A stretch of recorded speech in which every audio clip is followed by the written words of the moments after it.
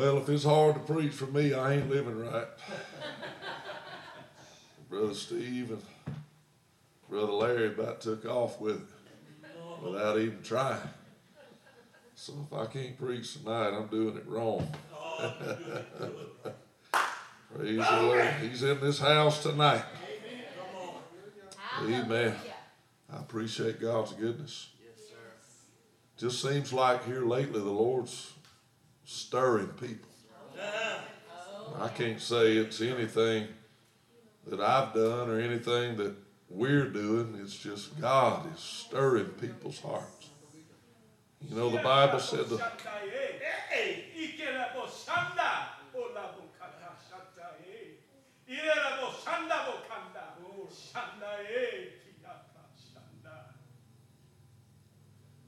behold, my word is promised. And when you see these things come to pass, and these things are coming to pass every day before your eyes, that you should lift up your head. You should know, and you should rejoice at knowing that your redemption is drawing nigh. My coming is soon, saith the Lord. I'm preparing my bride for my soon return. Eyes have not seen, neither hath ear heard, neither has it entered into the heart of man, the things that I have prepared for my people in my city, saith the Lord. Look up this night and rejoice, for your salvation is very near, saith God. Hallelujah to God. Hallelujah. Would you lift your hands and love Him?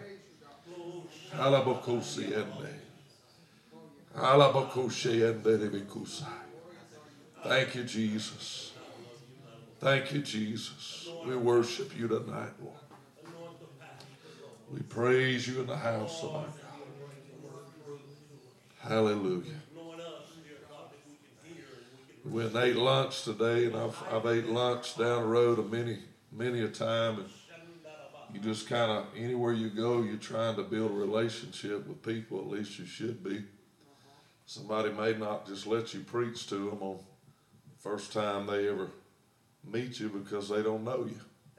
And they've been burnt by somebody. Most people have been burnt by somebody in their life. And you've got to, for a lot of people, get through about 10 walls of barriers they've built up of distrust before they'll ever let you in, and just going in and being nice and going in and praising the Lord and going in talking about Jesus. And we were in there today, and when we got through, the owner of the restaurant come out and just handed me a check and said, if you will, put that in the offering in the church for me. She said, I just something about you, I appreciate your life, and I appreciate what you do for the Lord. And for Dad turned around and said, well, you just need to come on. We just ride down the road. You just need to come on and be with us, be a part of it. She said, well, I'm always here working, but it just seems like God's stirring people. Amen. I told you about a young man who was in my office with me yesterday. He said, will you meet me at the church, and I just need you to pray for me. I just need the Lord in my life. And I did. I talked with him, prayed with him, and I told him, I said, you know, you're going to have to come to a place where you just make what Brother Steve was saying, you got to separate, you got to make a break. You just got to say, that's it. No more sin, no more of this world. I said, we call it repentance. And I said, you just going to have to decide it's Jesus or the world. When you make that choice for Jesus, well, then you're going to find out there's another world altogether that you've been missing out on. It's a spiritual world, but it's as real as this one. Yes, it is. And the writer said it's joy unspeakable and full of glory. Amen. Amen. There are no lawbreakers in that kingdom. No cussers, no alcoholics, no dope addicts, no homosexuals. Come on here. I'm telling you, it's a better world than this one. I wouldn't trade it for nothing. And one day real soon, we're going to exchange this world for that. Amen. Our faith is going to end in sight. We're going to see him as he is. This world, the Bible says, is going to pass away. Former things will be remembered no more. So I'm looking forward to that day. Matthew 24. We'll begin reading with verse number 3.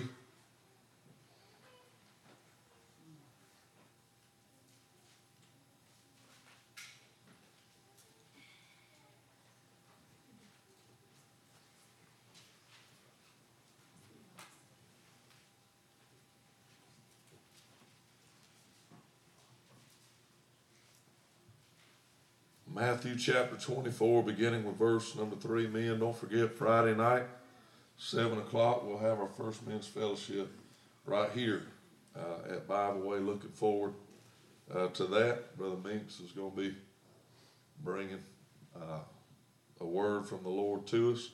We're going to have a great time of fellowship afterwards in the fellowship hall, and it's going to be a good time. If you know somebody that needs the Lord, invite them, bring them. There's no pressure. You can tell them it's just a men's meeting, and where us men are going to get together. We're going to hear from the Word. We're going to pray together with one another and for one another. And we're going to have a good time of fellowship afterwards. And hopefully in the months to come, we can move that to different locations, different houses. Brother Homer's already volunteered for, he's got that big barn that he built. He said we can have a meeting out in the barn. I said, man, I like that. I like barn meetings. I go to one every year. In Kentucky, somebody converted a barn into a church. Man, we have barn burners every night. So I look forward to what God's going to do in our men in the days to come. Matthew 24, beginning with verse number 3. As he sat upon the Mount of Olives, the disciples came unto him privately, saying, Tell us, when shall these things be, and what shall be the sign of thy coming and of the end of the world? Jesus answered and said unto them, Take heed that no man deceive you, for many shall come in my name, saying, I am Christ, and shall deceive many. And ye shall hear of wars and rumors of wars. See that ye be not troubled, for all these things must come to pass, but the end is not yet. For nation shall rise against nation, and kingdom against kingdom, and there shall be famines, and pestilences, and earthquakes in divers places. All these are the beginning of sorrows. Then shall they deliver you up to be afflicted, and shall kill you, and ye shall be hated of all nations for my name's sake. And then shall many be offended, and shall betray one another, shall hate one another, and many false prophets shall arise, and shall deceive many. Because iniquity shall abound, the love of many shall wax cold.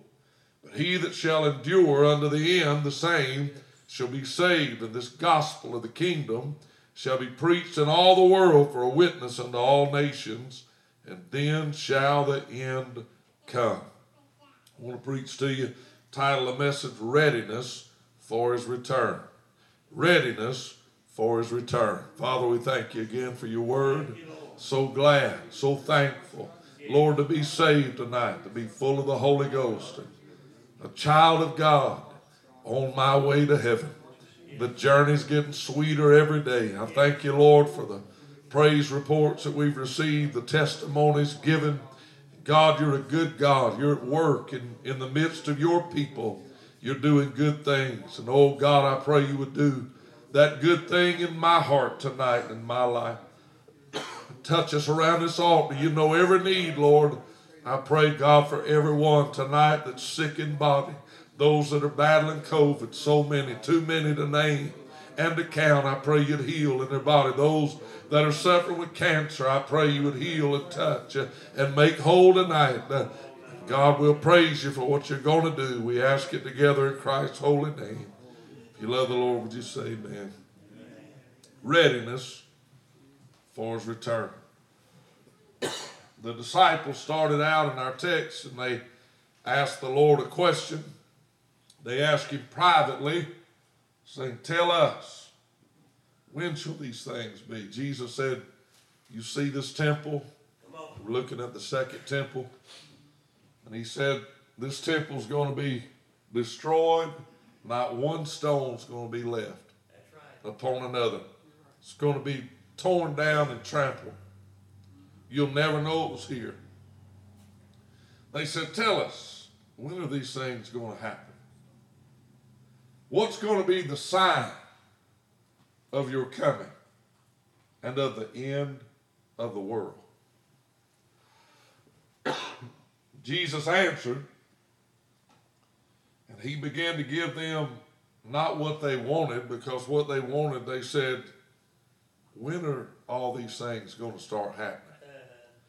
And what is your sign that you're going to give us that these things are about to start happening? And when is the end of the world going to be?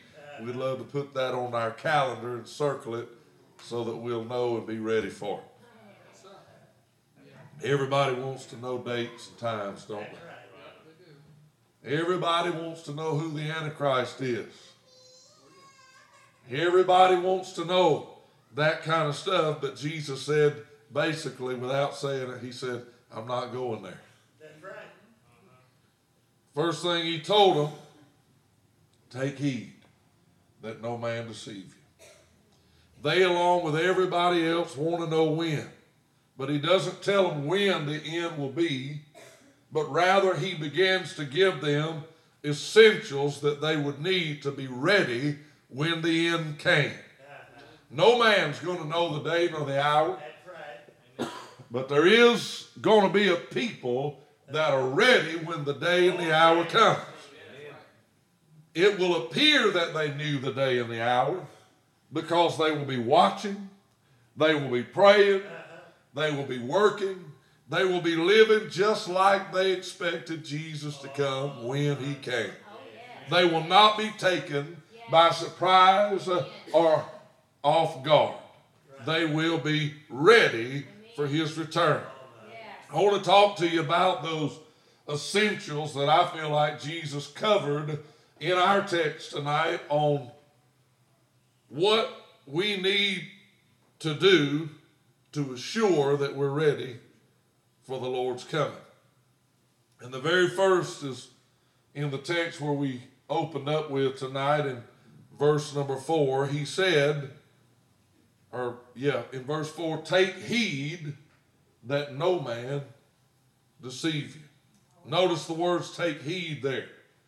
Now the same gospel, you'll find it in Mark in chapter 13 and verse 9. He said, but take heed to yourselves, for they shall deliver you up to councils, and in the synagogues ye shall be beaten, and ye shall be brought before rulers and kings for my name's sake, for a testimony against them. So Matthew says, take heed that no man deceive you. And Mark says that the Lord said, take heed to yourselves.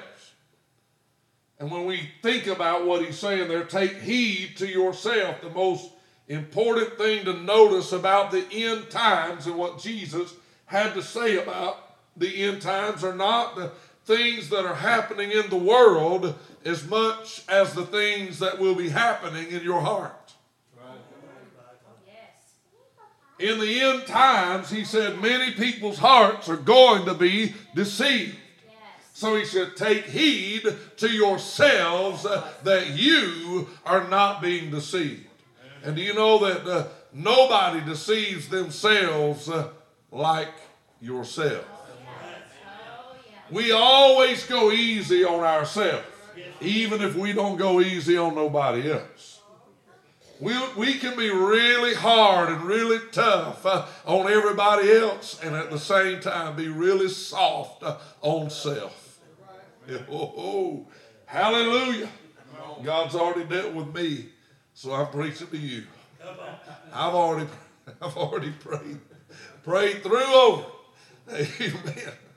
If you don't think what I'm telling you is the truth, just look at yourself, spiritually speaking. Look at yourself in the mirror, and how long has it been since you just took spiritual inventory? That's what the word heed there means, to take inventory of yourself and to see You know, one writer said, examine yourself to see whether you're in the faith or not. That's right. Take spiritual stock of your life and see if you measure up.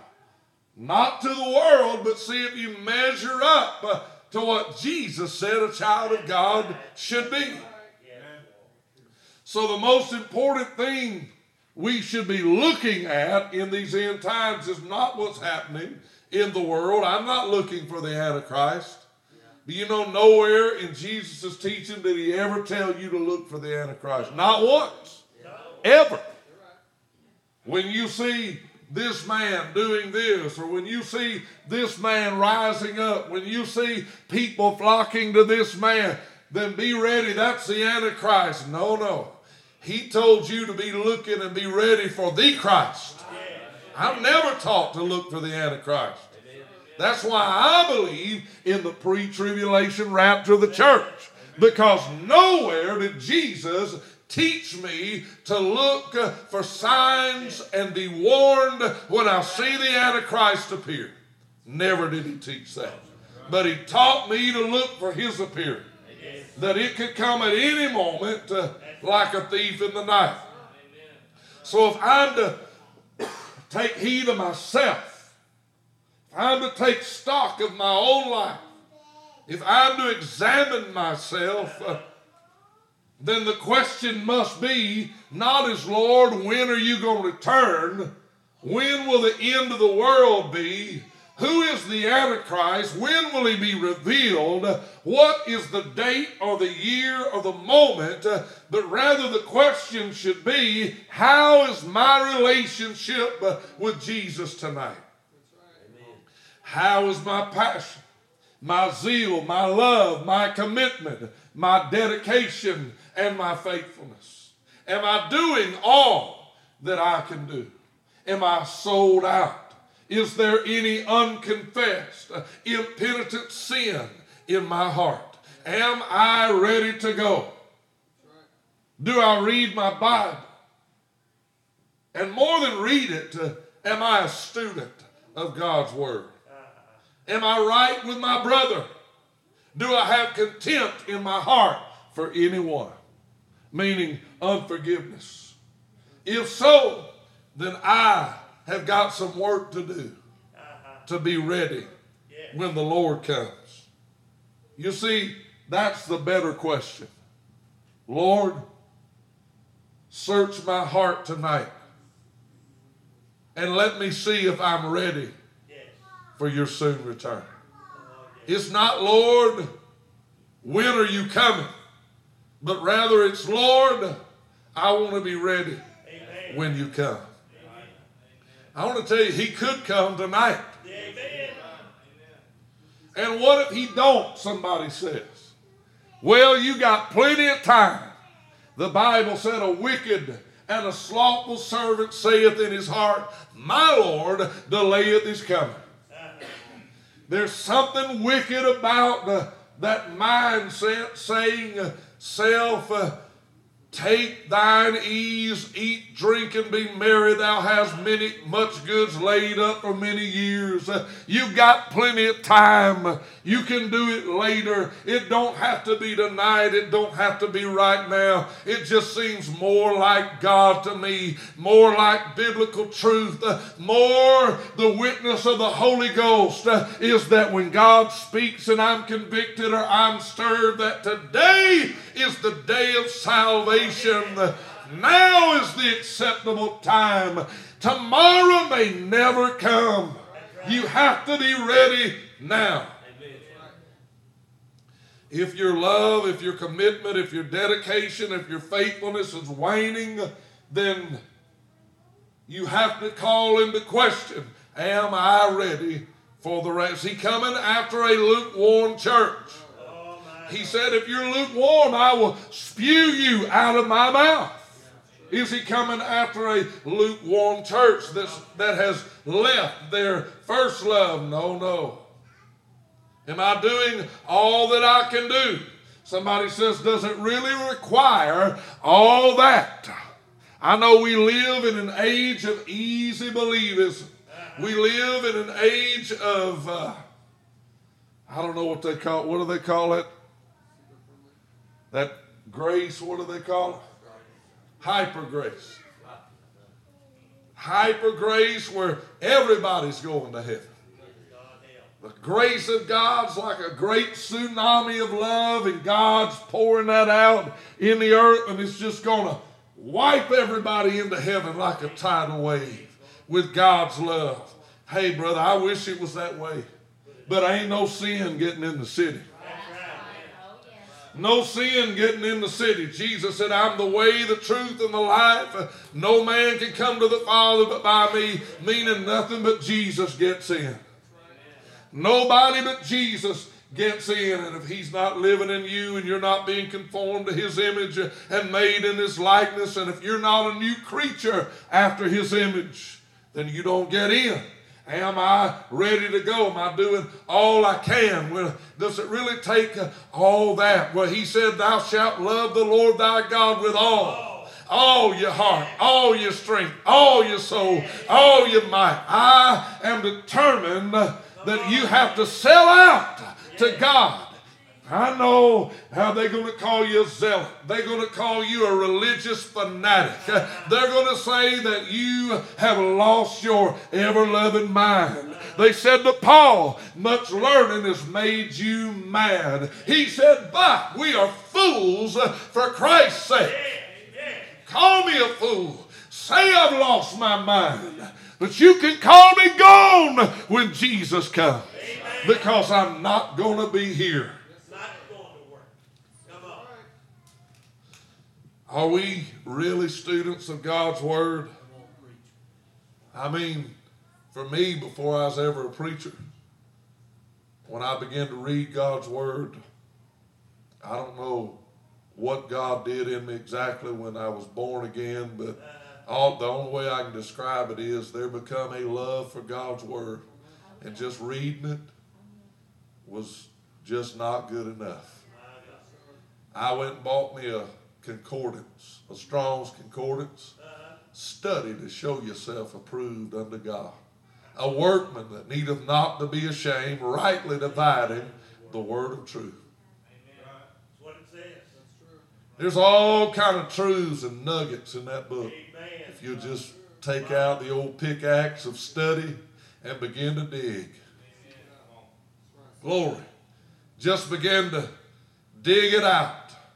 He that letteth will let until he be taken out of the way, and then shall that wicked appear, whom the Lord shall destroy with the brightness of his coming. Whose coming is after the working of Satan. That's in 2 Thessalonians. I read that one time. For me, the word let and letteth means, you let somebody do something. You just, let them do it. You let them have their way. But that ain't what King James was talking about. The Old English word means to restrain or withhold. Strong said it means he who now restrains and withholds will continue to restrain and withhold until he's taken out of the way. Taken out of the way. That's the rapture, folk.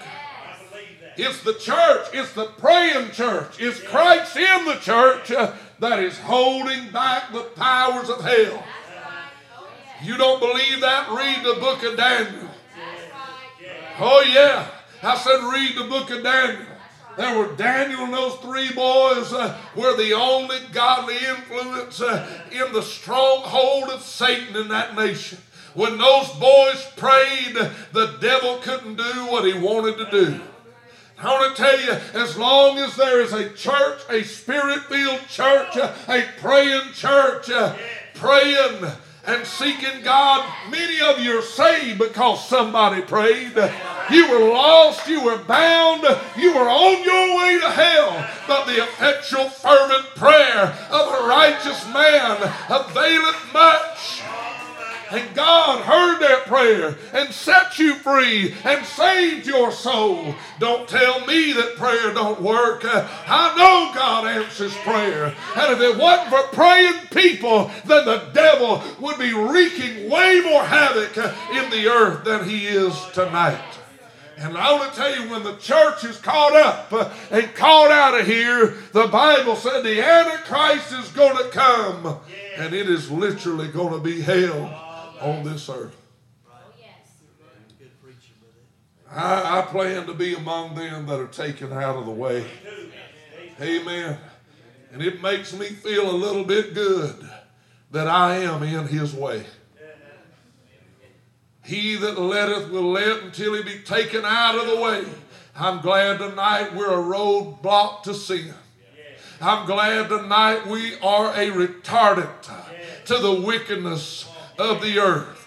I'm glad tonight that hell can't do whatever it wants to do as long as there's a church in Foley, Alabama. Oh, listen, the Lord said if I could only found 10 of them in Sodom, then I wouldn't have allowed the city to be destroyed. I'm going to make sure that hell can't destroy my country. How? Well, apparently my vote don't count, but they can't block my prayer. Hey, I said they can't block my prayer.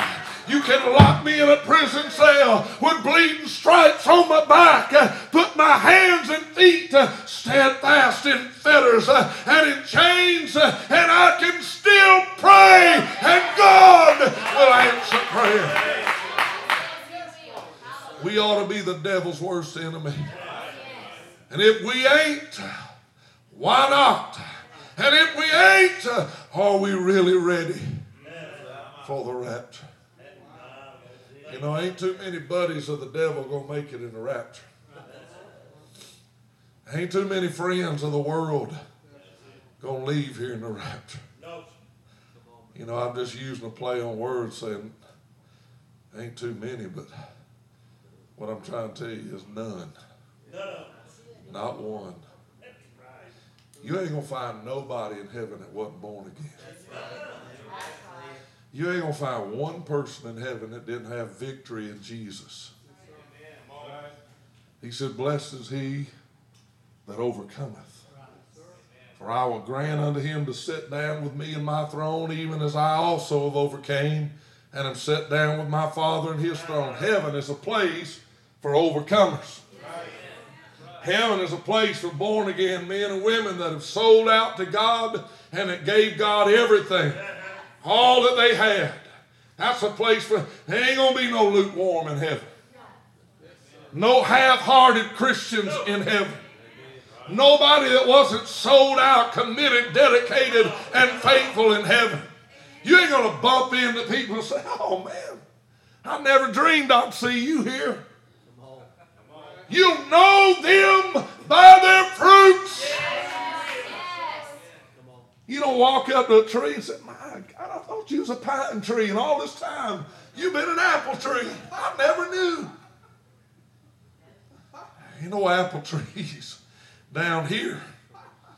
Amen. You get apples down here in South Alabama, you got them at the grocery store. That's right. But there are pine trees down here. And I ain't never ate a pine cone that I thought was going to be an apple. I know the difference. I'm not going to somebody say, well, you're trying to judge people. I ain't judging nobody. I'm telling you, I ain't going to bump into nobody in heaven that I heard every time they get mad, they cuss somebody out. And I get to heaven and I look at my Lord. I'm sure glad you're here. Man, you surprised me. I didn't think you was going to be here. Don't fool yourself. Don't be deceived. You can't live like the world. You can't talk like the world. You can't be one with the world and expect you're going to make it into heaven. It ain't as hard as what you're making it to be, Brother Ed. No. I didn't say the Lord makes it hard. I'm just saying it's impossible for the flesh to get in that city. Woo! Flesh and bone, he said, ain't getting in. No. He said, secondly, I'm talking about essentials to be ready for his return. He said next, number one, he said, take heed unto yourself that no man deceive you. Then he said, verse number 6, and ye shall hear of wars, rumors of wars. See that ye be not troubled. For all these things must come to pass, but the end is not yet. He said, for nation shall rise against nation. Do you know the word nation there in the Greek is ethnos? And it's where we get our word ethnicity. That literally means race will rise against race. And kingdom shall rise against kingdom. I want to tell you, if that don't make you if that don't jolt you a little bit, it seems as though everything, all the propaganda that's being spit at you on the news is to divide us by race. I've never heard so much of that, I call it race baiting, in my life. I've been unfriended by people, on social media for preaching against falling for the race bait trap. You're not going to make me fall for that garbage. There's neither Jew nor Greek, nor male nor female in the kingdom of God. We're all children of God. I'm not looking at skin color. He's looking at the sin or saint. You're in or you ain't. It don't matter if you're Filipino. It don't matter if you're a Kenyan, a Ugandan, a Somalian, an Arab, an Indian, a white man, European, American, Canadian. That ain't what he's looking for. He wants to know, have you been born again? Hallelujah. Don't talk to me about white privilege. What is that? That's the world is what it is. Take heed that you don't get caught up in the deception of the world and don't take the bait, the race bait trap. Tell somebody white privilege nothing. If you don't get born again, a white man's going to burn in hell like a black man that ain't born again. That will shut them up in a second, I promise you. They've bitten off more than they want to chew if they get to talking with me about race. I tell most of them, you come back and talk to me when you've let a black man sleep in your bed. When your wife's cooked meals for a black man. When you've gave money, thousands of dollars, upon thousands of dollars to black people so that they can have a church, so that they can eat and buy food. Then talk to me about race baiting and race wars. Most of them wouldn't give you a dime, no matter what color your skin is. It's all just a lie of the devil. Listen, he said next, see that you be not troubled. You're going to hear of war and rumor of war. There's going to be race against race and kingdom against kingdom. See that you be not troubled. The word troubled there means to cry aloud, to make a noise by an outcry, to be troubled in your mind, to be frightened in your heart, or to be alarmed, or to be agitated. Oh, I've been guilty, I can tell you.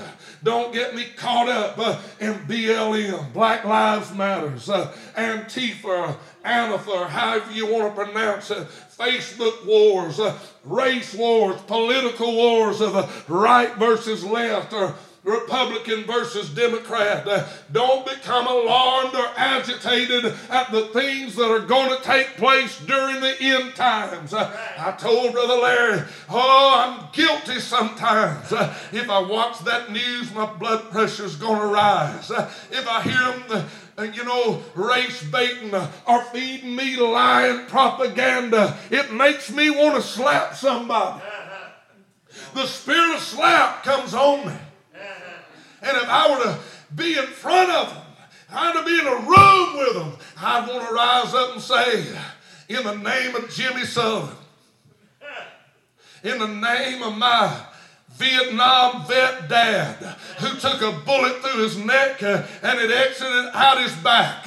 In the name of my dad and every patriot in this country, shut up. I don't want to hear it. I want to tell you, you get caught up in that, you will slam the door of the gospel in somebody's face. You get caught up in that kind of spirit. Do you know what? God wants to save lost and deceived people. And when you get caught up and get stirred up and agitated and upset and troubled in your spirit over the propaganda, over the race baiting, over the lies, over the wars that are going on around you, you'll slam the door of the gospel in somebody's face. Yes, I'm a patriot. Yes, I believe that the left is totally demon-possessed. Yes, I believe that if you vote Democrat, something's bad wrong with you because they stand for abortion and they stand for what God calls an abomination. But chief above that, I must realize they're lost. And my number one priority is to show them Christ. I must preach to them knowing they need to be saved. Only one thing can save a man's the gospel. My chief concern is not that he or she is a Democrat. My chief concern is, have you been born again? They get born again, you won't have to tell them how to vote. You're just crazy to try to tell somebody how to vote and they ain't born again. They're going to argue you, they'll hate your guts and you'll hate theirs. What about the chief issue at hand? Are they ready for the rapture? If not, it don't matter who they vote for. Third, look in verse number 13 with me. I'll start at verse number 12. And because iniquity shall abound, the love of many shall wax cold. But he that shall endure unto the end, the same shall be saved. So the first essential of being ready for his return is take heed unto yourself. The second essential, see that you be not troubled. Don't get stirred up, agitated, and caught up in their wars. Third, he that shall endure unto the end shall be saved. You are going to need endurance. Living for God is never described in the Bible as a 40-yard dash, but rather it is described as a marathon. Talking about a runner running in a race. It describes long distance running. It describes endurance on the runner's part. Listen, he said, in the last days, in the end times, iniquity shall abound. And because iniquity shall abound, the love of many shall wax cold. But he that endures unto the end shall be saved. Let's look at that word iniquity. Iniquity is a much stronger word than sin. Iniquity actually means lawlessness. It means to know what the law is and to willfully break God's law. To knowingly and openly break the law. The Bible said that the love of many would wax cold because of iniquity abounding. Notice it didn't just break off, but it waxed, or rather grew cold like a fire without a log. A slow fade, if you will, a slow descent into moral lawlessness. James 4:17, therefore to him that knoweth to do good and doeth it not, to him it is a sin. Oh my God. A holy doctrine, Brother Clendenin used to teach, holy doctrine will produce holy men. Unholy doctrine will produce unholy men. He said, when I was pastoring, pastored 45 years in Beaumont, he said, if I wanted them not to drink a beer, then I just about could not drink a Coca-Cola. I had to live above them, and I had to preach hell hot and heaven high. I had to preach sin was wrong and that Christ was holy and we were to be conformed to him. It just has to be that way. Abound. Because iniquity shall abound. The word abounds there. Abound means an abundance, or it rather refers to the opportunity to commit iniquity would be in abundance. That sounds like 2021 to me. The opportunity to live a lawless life is everywhere around you.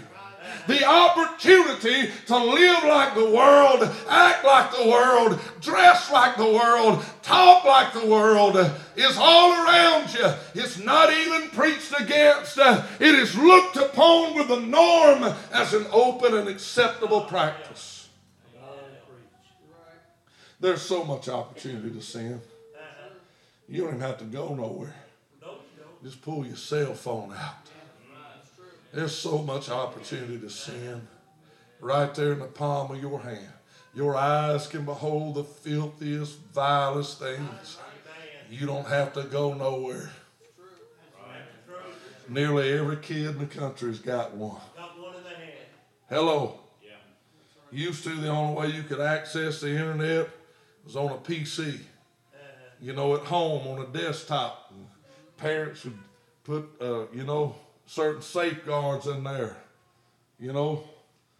some kind of lock that you couldn't. I'm telling you, every one of them got a smartphone in their hand. There's so much opportunity to sin, and because of the abundance of opportunity to commit iniquity, the love of many would begin to wax cold. If you don't put a log on the fire's going to go out. I want to tell you, every time you indulge in sin, every time you indulge in worldliness, you're taking a log off the fire. Every time you spend time or more time in that world is less time you're spending with God. You're pulling another log off the fire.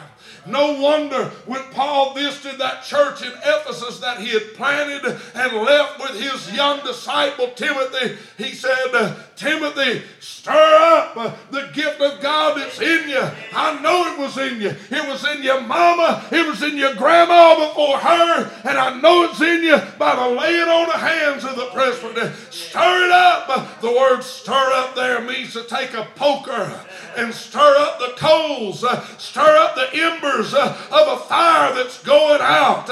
He said, Timothy, I see the flame and the fire of Pentecost dying in this Pentecostal church, and you're the pastor. Stir it up. Stir it up. They lived in Ephesus. I want to tell you, it was one of the most wicked, idolatrous cities. It had a temple there, one of the 7 wonders of the world, a temple to the goddess Diana. There were temple prostitutes in that temple that would lay with every man. Every young boy in the city wanted to go worship Diana because he got to lay with a harlot in the court of the temple, talking about getting young people wanting to go to church. That was the way the world would do it. You tell me. He said, Timothy, if you don't stir the fire of Pentecost up, if you don't keep the flames going, you won't have any young people in this church. They'll all be down there with Diana. What have we seen in Pentecost? The natural trend is to lose them all to the world. You hear me? If we don't stir up, he said, he that shall endure unto the end. You're going to have to endure. How do you endure? You stay in that book. You stay in this altar. You stay in the church. You use that fire poker. You stir those coals and those embers up. You put logs on the fire. You edify yourself. He that speaketh in an unknown tongue edifieth himself. He said, I would to God that you all spake in tongues more than me, he said. Oh my God. I want you to be full of the Holy Ghost.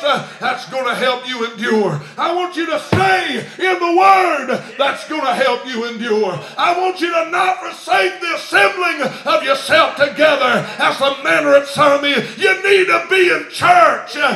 Throw another log on the fire. Don't tell me you're as hot on the couch as you would be on the front pew. Hey, hallelujah. I'm going to help myself right there. Preach, Brother Eddie, preach. Don't tell me you're as hot in the recliner as you would be in this house. God, I feel God in this place. Endurance. Endurance. Amen. I wish to God every week was a shouter, was a pew jumper. I wish every time I preached, people responded. I wish every time I preached, people got saved, healed, and baptized in the Holy Ghost. I wish every time I prayed, the fire fell. I wish every prayer meeting I attended was just a jubilant experience of heaven on earth. But you know what? A lot of times it's not. A lot of times I fight hell the whole time. A lot of times I'm feeling weary in my body, weary in my mind. A lot of times I'm discouraged in my spirit. Some services, I might think I've got the message, and when I preach it, it's just like beating my knuckles on a brick wall. Nothing happens but the ouch when I go home. Lord, that one was a dud. That was like fireworks that didn't spark, didn't go off. It was just a dud. Nothing happened. We were in revival one year with Brother Hanks, and man, he preached.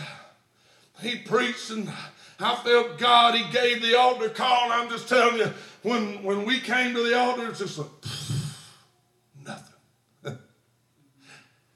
I got up here toward the end of the altar call, and I pumped, and I primed. I threw gas, and I waved the fan, and I did everything I could do to try to get a breakthrough. When service was over, I said to Brother Harold Hanks, I said, what happened? He said, I don't know. I said, did you feel that thing just hit the brick wall? He said, yep. I said, what happened? He said, I don't know. I've been doing this for a long time, years. He said, sometimes they don't feel good. Sometimes they worked all day long and they tired to the bone and they ready to go home. Sometimes they sick. Sometimes they hurting. Sometimes their mind's troubled, distracted. They got in a fight with a loved one, a relationship ain't right, and their mind's just distracted, and they never heard what you said. I said, I don't know what to do, man. That frustrates me. He said, we can't do but one thing. Come back tomorrow night, hit it again. Come back tomorrow night, hit it again. I got a call this week. Somebody that used to attend, ain't been here in a long time. Don't believe they go anywhere now. Brother Eddie, I heard you still at Bible Way. I need to come back over there and see you sometime. I said, come on. We still here. I got no plans of turning back. I got no plans of taking my hand off the plow. I got no plans of leaving or quitting. No. If the Lord tarries, I'm going to work till Jesus comes. It's called endurance. My plan is that the Lord tarries is coming. And my grandchildren want to get married in this sanctuary. Old gray-headed Brother Eddie will be here to cheer them on. Your grandchildren get baptized in the Holy Ghost. Brother Eddie will be shouting with them around the altar. You know, we take marriage vows. We said, till God by death does separate us.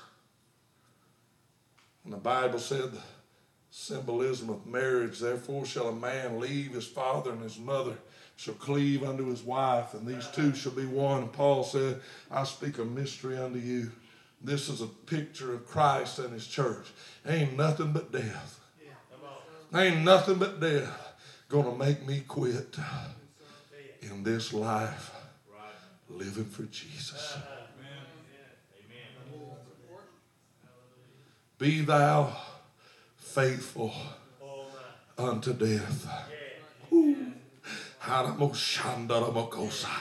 And I will give unto thee a crown of life. I see people live this their whole life. Something happens to them when they get old. They lose their mind. They give up on every belief they've ever had. God. I'm like, man, you live this and preach this your whole life. What in the world happened? All of a sudden they want to act like a teenager. I'm like, you don't need to act like no goofy, immature teenager. You need to lead that teenager to God. The only way you can do it, endurance. In the end times, this is what the Lord said. In the end times, it will be easy to sin and easy to quit. To endure means to stand, to remain, to fight, and never quit. In the end times, it will be easy to sin and easy to quit. But he that endures, refuses sin, and refuses to quit will be saved. Right. Curse, if you help me, I'm going to blow through these next two pretty quick. Fourth essential of being ready. He said, this gospel shall be preached in all the world for a witness unto all nations. Amazing thing has happened to me. It's during pandemic, when statistics say that about 30% that went into quarantine won't ever come back. And that's borne out to be true, sad but true, in most churches. They got comfortable on the couch, in a recliner, and they ain't never going to come back. I've seen people, I've made this statement a bunch of times, but I still got people that I'm waiting to come back after Hurricane Ivan. How many years ago was that? I'm still looking for them. I'm still waiting on them to come back. And crazy me, I still pray for them to come back. I'm not going to be content with them missing the rapture. No, sir. I still pray for them to come back. Hadn't forgot them. But I watched them. Everything in this town was tore up. As bad, as Sally. I don't know that we lost as many trees and that kind of stuff as we did during Sally, but I'm telling you, there's a lot of stuff tore up. After Ivan, people were putting roofs on, rebuilding barns, and all kind of stuff, hauling for FEMA. Hey, we miss you. We need you. We'd like to have you back. Well, when I get this done, I'm putting Daddy's roof on. I'm over here helping my brother put his roof on, and we rebuilding the barn this week, and weeks rocked into months, and they got comfortable never going to church, and they're still not going to church.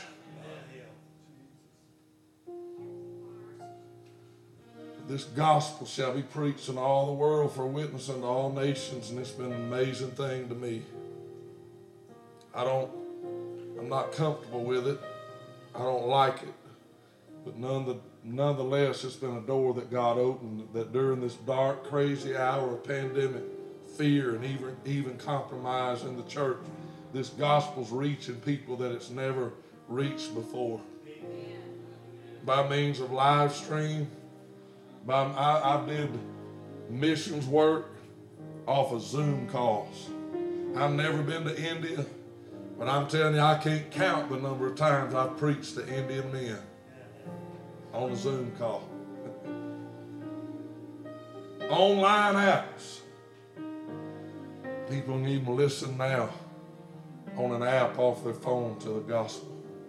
Ways to get the gospel message out. If God is stirring men's hearts, He wants them to hear. The Lord gripping hearts and drawing people to the church. The giving of the church went up during the pandemic when I didn't have a third of the people in here. Why? Because people that are out of state, that have never came to this church in their life, are listening to the services, count themselves to be members, and are giving unto the work. It's an amazing thing to me. This gospel is going to reach somebody.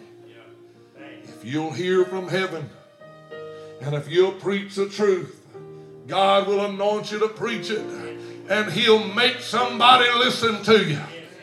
Woo! I said He'll make somebody listen to you. Why would anybody want to hear this old slow Alabama slang voice? No reason under the sun, but if Christ is talking through it, He'll cause them to hear. Last, He said, when this gospel shall be preached in all the world for a witness unto all nations, then shall the end come. There's the last one. Then shall the end come. I read the book. The end is going to come. And we win. He's coming back after a glorious church. That's going to be the end of it all. A church raptured out in glory. Made like Him.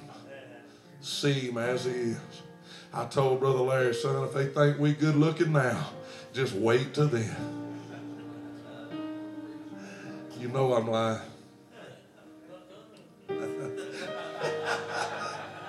Brother Larry says, speak for yourself. Going to be changed. He said if you would not be deceived, if you'd take heed that you're not deceived. He said that if you would not be troubled, that is, not be agitated or caught up in the wars of this life, if you would stay in that book, if you'd stay on fire, if you would endure in what God's called you to endure in, then if you'd preach this word, be anointed when you do it, have a heart to reach the lost, you're going to be ready when He comes. Then shall the end come. I'll tell you what we're going to be doing on the day of the rapture. We're going to be praying. We're going to be studying. We're going to be witnessing. We're going to be working. And we might be in church. Or we might have done all of the above on the same day. But we're going to be doing one or any or all of those things if we're ready when Jesus comes. Hallelujah. You ready? If the Lord comes tonight, you ready? You know, if He don't come tonight, what if your heart were to quit beating? Are you ready? I lost one of my high school buddies yesterday. Matt Gartman. I know Daddy probably wouldn't remember the name, but he'd remember him if I showed him a picture. He was one of my arch rivals in baseball. I couldn't get that dude out for nothing. And he loved every minute of it. But off the field, we were buddies. I don't know what happened. I'm assuming a heart attack or something, but died unexpectedly and instantly. Anytime I see one of my old buddies die now, I'm 49, so that's probably what age he was, and I thought, was he ready? Yep, he was a good dude. A lot of good memories, a lot of fun times. But was he ready to meet the Lord? If he wasn't, the And I need to be about that fourth essential, preaching the gospel to every creature, for a witness unto all nations. I don't want nobody to miss it. I'm going to tell you, I don't want the first person I know to go to hell. Nobody. I heard of a dad, son was in rebellion, graduated high school. Him and 3 or 4 boys, they wanted to come to Gulf Shores and they wanted to party hardy. Party down after graduation. Dad said, you ain't going. I ain't allowing. He's a Christian man. He said, I ain't allowing it. I forbid it. That old boy got mad. He said, I ain't never been able to do nothing I want to do. Can't go nowhere. Can't hang out with my friends. I'm going whether you like it or not. I'm 18. I've graduated. I'm a grown man. I'm going. The last thing that dad ever said to his son, he said, you go ahead then. He said, don't ever come back to this house. If you leave like that, don't come back. He said, you can just go. You know where he told him to go. And he told him that, and that boy went out that night with those buddies. And they got drunk. Somebody driving that car drunk run off the road, and all 4 of them boys got killed in that car wreck. Brother Tim said, I went to that funeral. That man was a member of a church down the road in our community. He said, I went to that funeral. He said, the most pitiful thing you'll ever see in your life is an old man draped over the casket of his boy, sobbing his eyes out. He said, son, I didn't mean it. I didn't mean it, son. I didn't want you to go there. I never wanted you to go there. I didn't mean it. You may think you hate somebody, but if you could hear them scream in a pit of hell for 5 minutes, you'd go up to them, you'd weep in front of them, you'd hug their neck, and you'd say, I love you. I don't want you to go there. You'd forget about any differences you got. The Bible said you'd leave your gift at the altar and you'd go and try to be reconciled to it. That's part of being ready for the rapture. Are you ready? I want you to be. You need to be. You heard what the Spirit of God said. You didn't have to hear that as a witness, but I'm telling you, everywhere I go, the Spirit of God is speaking to the church, saying the same thing. I'm coming.